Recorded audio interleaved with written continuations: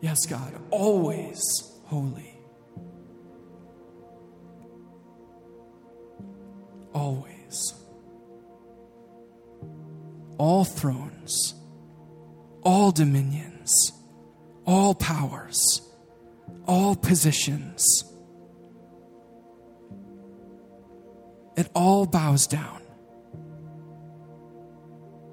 Our trials, our struggles, it all bows down to your holiness, to the name of your Son, Jesus, the Lamb who was slain,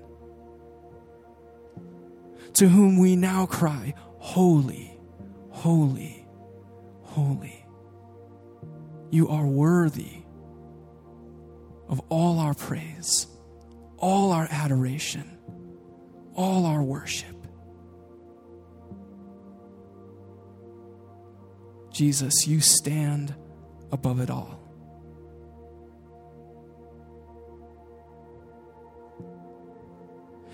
Your Father has given you to us. So will he not now graciously give us all things?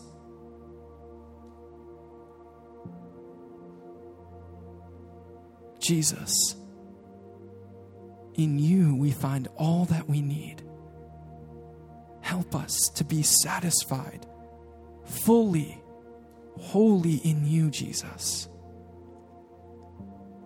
Help us to be happy in you, Jesus. In you we find true, lasting, real happiness.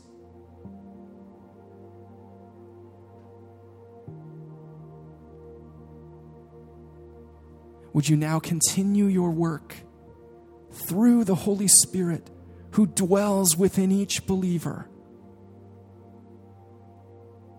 Fill us, Holy Spirit. As we hear your word, help us to exult over your word, to worship you as it testifies of Jesus. Help Pastor Rick to preach boldly as he ought to, and give us ears to hear.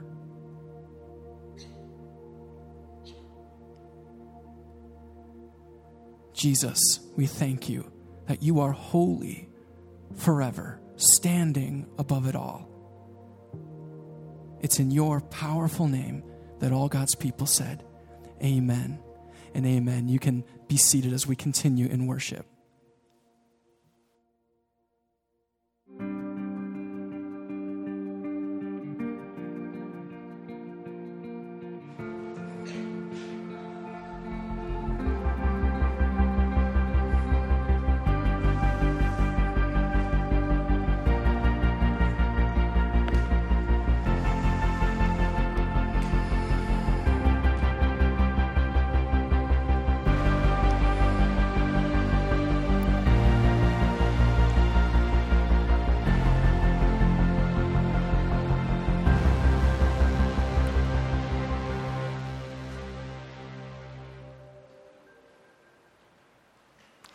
Welcome. We are so glad that you joined us on this holiday weekend. Some of you may be new, and as you walked in, you maybe didn't even notice the communion elements. We actually are going to partake in communion sometime during the message. And if for some reason you didn't get a cup and a wafer, if you want to somehow go grab that, and eventually you'll use it. You know, let me start off just saying this, is that we're in a series, actually nearing the end of a series called the Sermon on the Mount. Jesus was teaching this message, this sermon, to a group of people trying to clarify how walking with the King actually changes our world. It changes your life as you submit to Him, and changes where we live. Last week, we concluded his sermon, at least in the outline, in verse 12. It goes something like this, and you can see it on the screen behind me. Do to others whatever you would like them to do to you. This is the essence of all that is taught in the law and the prophets. Most of you know it as the Golden Rule.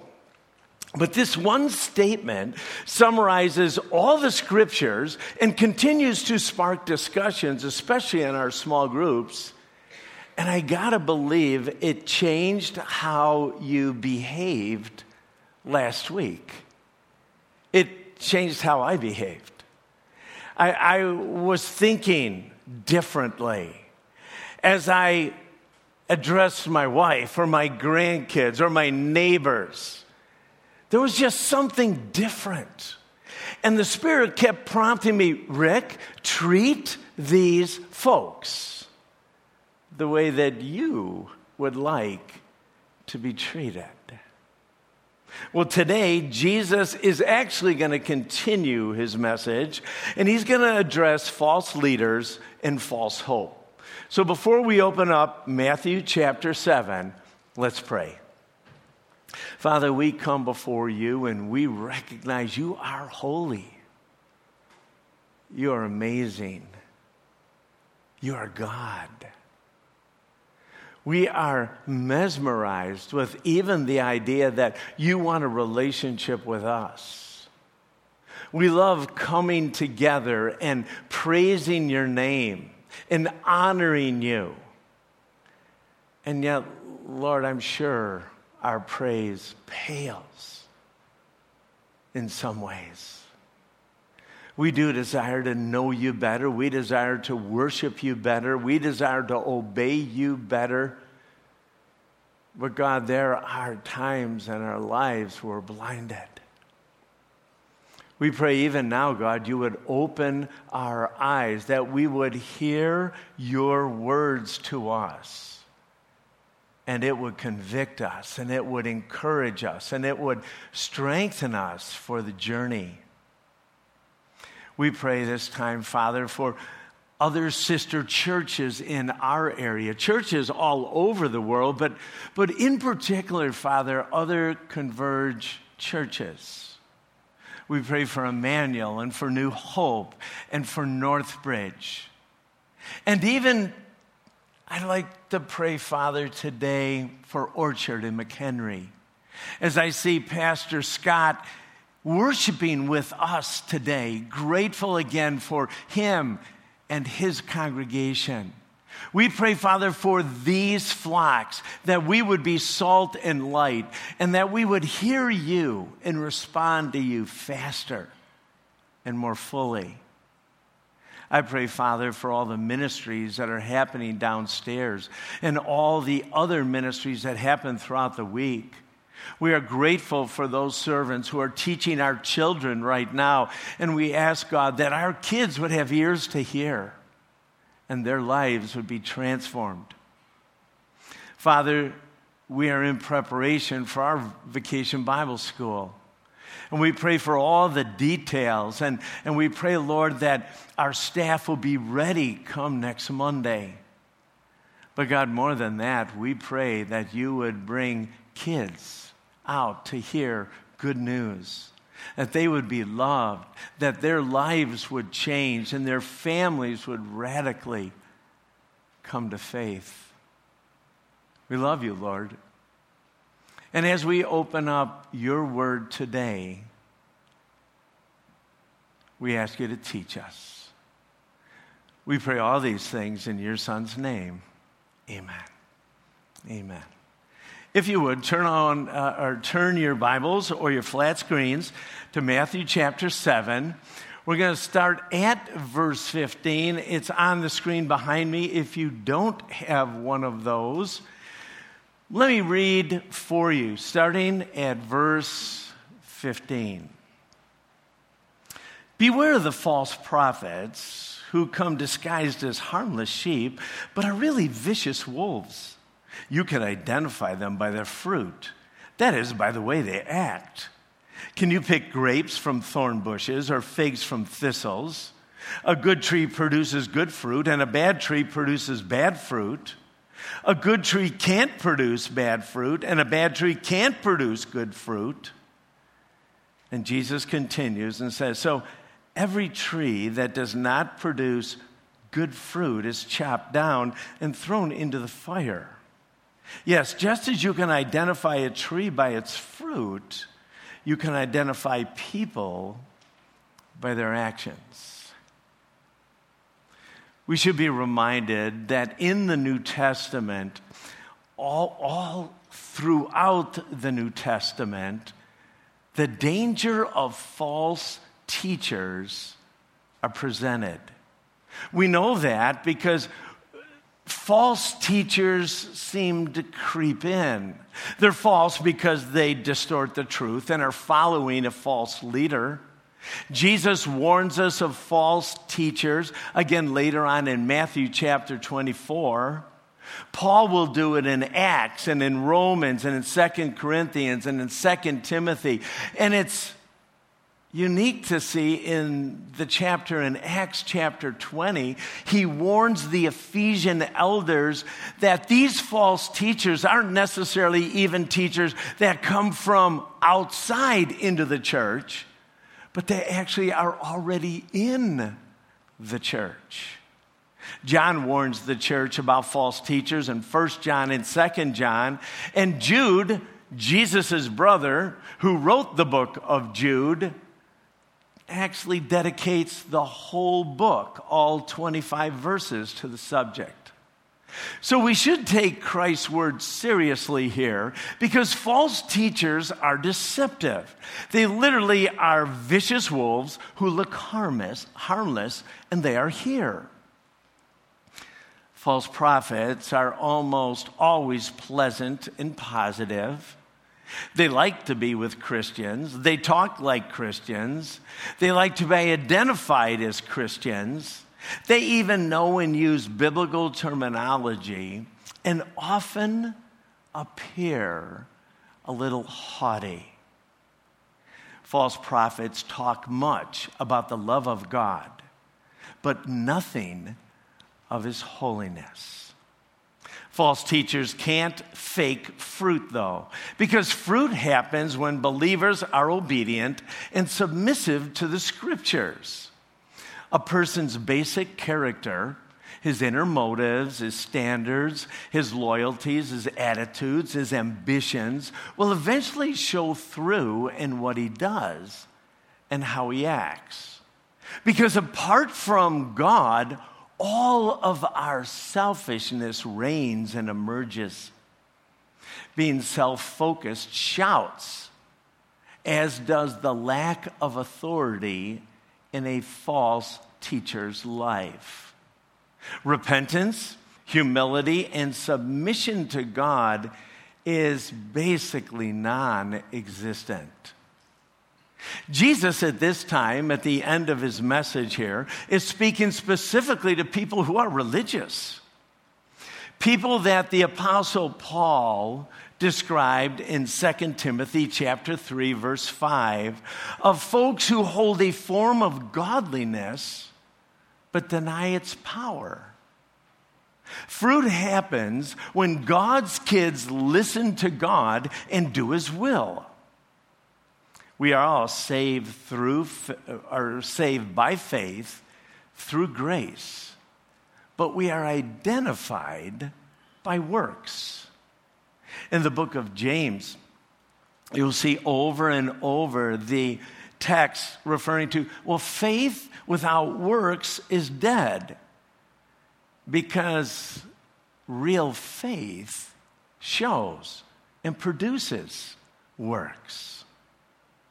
See, intimacy with God can only happen in a relationship with God, and a relationship with God changes our behavior because we act more and more and more like Jesus. Now, believers do sin, which offends God and hurts others. But the difference is when a son or a daughter of God disobeys, there's conviction and there's repentance. God is faithful and just to forgive us our sins when we wander, and to cleanse us from all unrighteousness as we confess them. And as each one of us walk with God, there is a chipping. There is a redefinition. There is God changing us from the inside out, little bit by little bit, so that we begin to mirror Jesus or become more conformed to his image. The longer you walk with God, the longer you listen to God, the longer you submit to God, the more you reflect, or the better you reflect his Son. Now, non-God followers can do mighty works. That's why Jesus was talking about them. So it's not about the works. There can be results, but this is about fruit. It's about fruit. False teachers will be accountable to God and will be judged. And it seems clear in our text that judgment will come because these trees will be cut down. Now, what's interesting, at the end of this message, Jesus is warning the God followers about false teachers. So what is Jesus saying to his followers? How should they respond to false prophets? Well, actually, there are no instructions from Jesus other than they should discern. You should pay attention. You should understand that they are not following God. It seems like Jesus actually addresses judgment in the following verses. And that's where we're going to go now. Matthew chapter 7, starting at verse 21. Not everyone who calls out to me, Lord, Lord, will enter the kingdom of heaven. Only those who actually do the will of my Father in heaven will enter. On Judgment Day, many will say to me, Lord, Lord, we prophesied in your name, we cast out demons in your name, we performed many miracles in your name, but I will reply, I never knew you. Get away from me, you who break God's laws. To be quite honest, these are some of the most terrifying verses in all of the Bible. It should cause each one of us to reflect and evaluate. Jesus begins with a surprising and even startling statement. Not everyone who calls me Lord, Lord is going to enter the kingdom. You know, to think one could say to Jesus, you are my Lord, and hear him respond, I never knew you, is frightening. To think one could preach and even do miracles in his name and have Jesus say on the day of judgment, depart from me, you lawbreaker, is horrifying. Jesus does not say our profession of him as Lord is unimportant here. Scripture makes it clear that our confession of Jesus as Lord, as Master, as King of Kings is important. In Romans chapter 10, starting at verse 9, Paul writes this, if you openly declare that Jesus is Lord and believe in your heart that God raised him from the dead, you will be saved. For it is by believing in your heart that you are made right with God, and it is by openly declaring your faith that you are saved. He writes in 1 Corinthians chapter 12, so I want you to know that no one speaking by the Spirit of God will curse Jesus, and no one can say Jesus is Lord except by the Holy Spirit.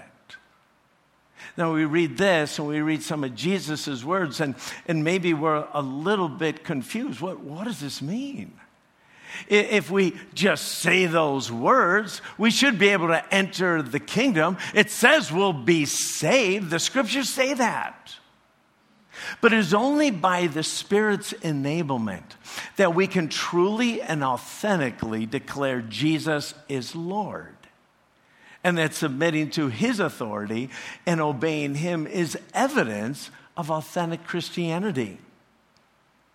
But Jesus wants us to understand that there will be some who will say the words and profess Christ as Lord, and for Jesus to deem that profession as false and inauthentic. You see, a transformed and obedient life reveals true faith. And the one who will enter the kingdom of heaven is the one who professes Jesus as Lord and does the will of my Father in heaven. You see, that person is a new creation.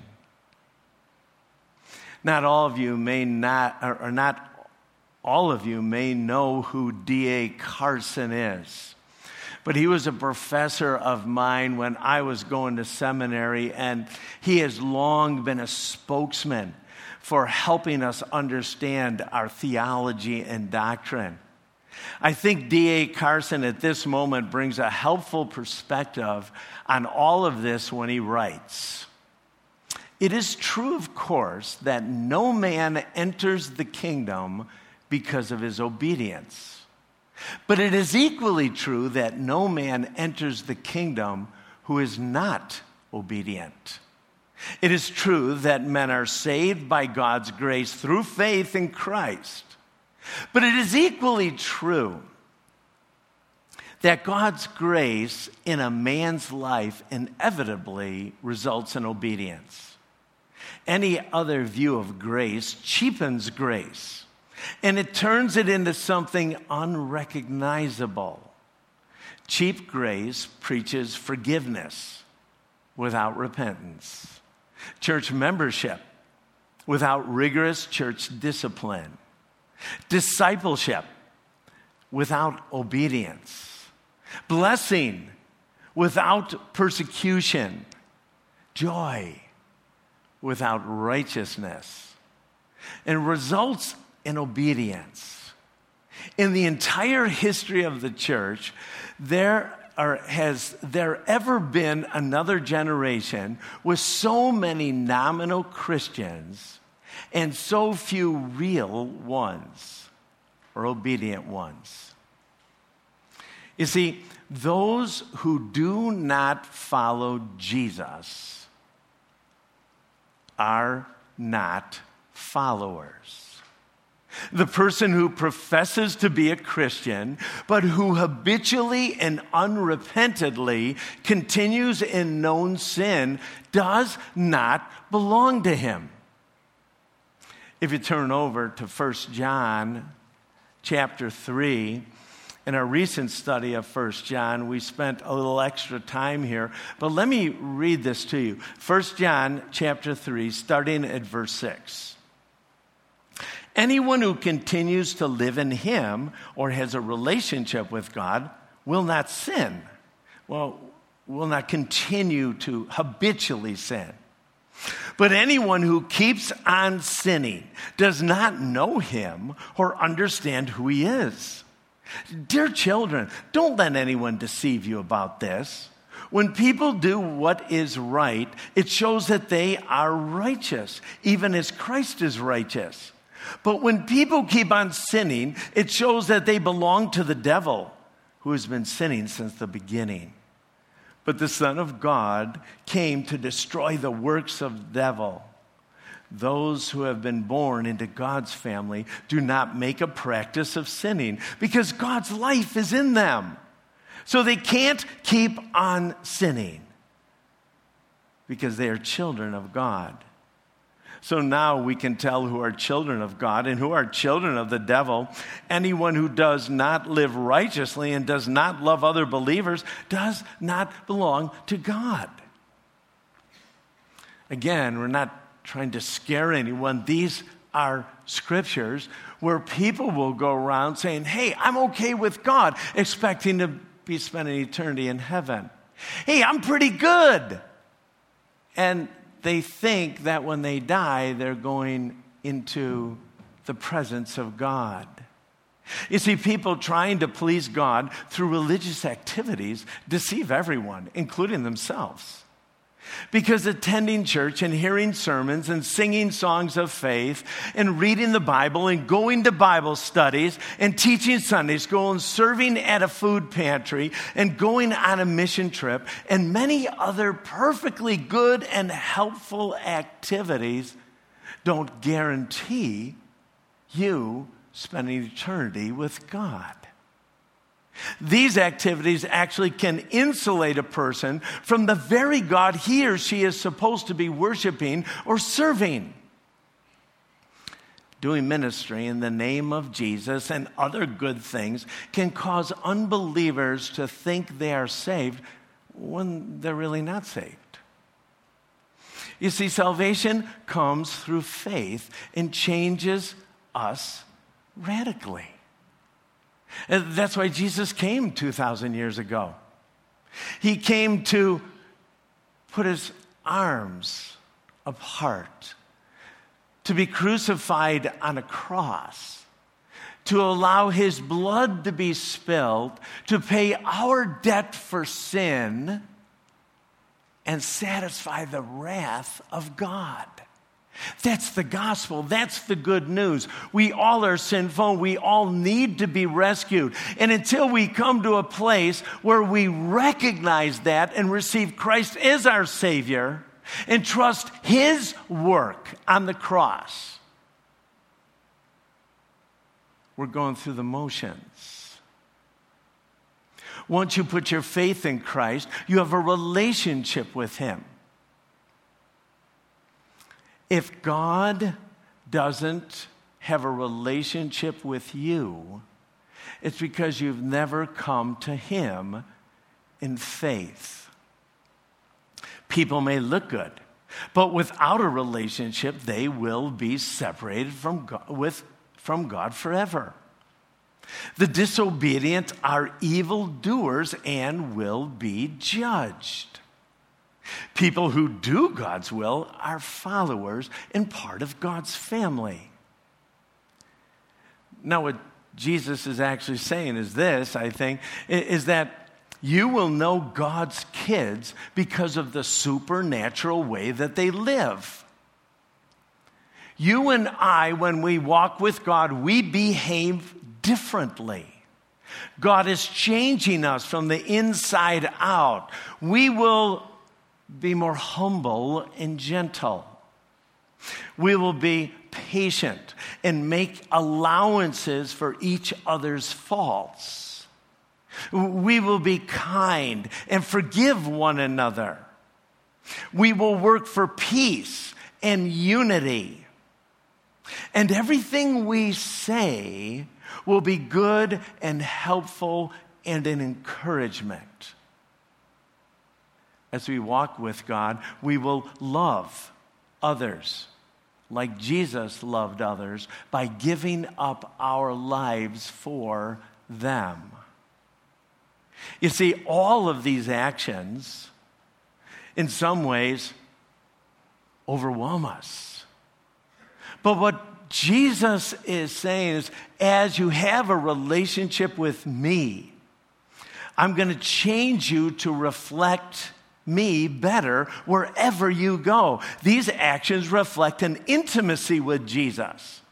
And if you'd like, you can study Ephesians chapter 4 and Ephesians chapter 5 and Galatians chapter 5, where Jesus describes what it means to walk with him. He's also saying that if we are not reflecting him, an absence of these activities also makes a statement. Each one of us have an opportunity to experience life, abundant life. And a relationship with Jesus will do just that. But the other is possible. Then instead of experience abundance, we can just exist. Well, these actions, as I said, reflect Jesus. And as we listen to Jesus, we enjoy that life. But at the very end of our text, Jesus talks about judgments. And although that's not something, again, that's fun to talk about, somehow in the Sermon on the Mount, Jesus wanted to address it. So because he did, we're going to talk about some of the judgments. But I'm just going to focus on two of them. Let's focus on the great white throne judgment and the judgment seat. We learn about the great white throne judgment in Revelation chapter 20. This is a judgment that happens at the end of time when all of mankind who does not know Jesus, that have chosen to reject God's plan, to live life selfishly, will appear before God and will be judged.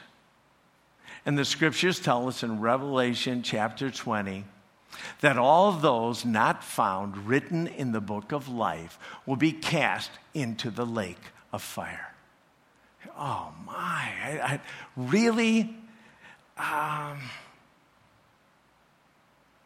God says this, I love you. I love the world. I want to provide for them life. They need to respond to me. I will do everything I can to draw them to myself. The other judgment that we look at, and again, like I said, there's a few in the scriptures, is called the judgment seat. It's found in 2 Corinthians chapter 5, verse 10, where Paul writes us that we must all appear, all those who are believers, all those who are part of God's family will appear before Jesus. And they will receive reward based on their obedience and faithfulness. You see, we are saved by faith, but our faithfulness to God, the way that we serve, the way that we invest, will be rewarded at this time. Now, ultimately, what I would like to say is this.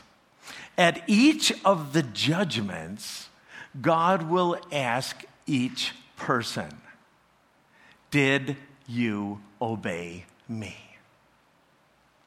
At the great white throne, did you take my son as Savior? Did you listen to me? I provided you a way for life. At the judgment seat, for those who are part of God's family, I gave you an opportunity, Jesus said, to invest for the next 1,000,000 years. Did you obey me? Did you listen to me? You see, Jesus, at the end of this sermon, emphasizes the danger of purely nominal discipleship and warns that there will be professed disciples who will be rejected at the end.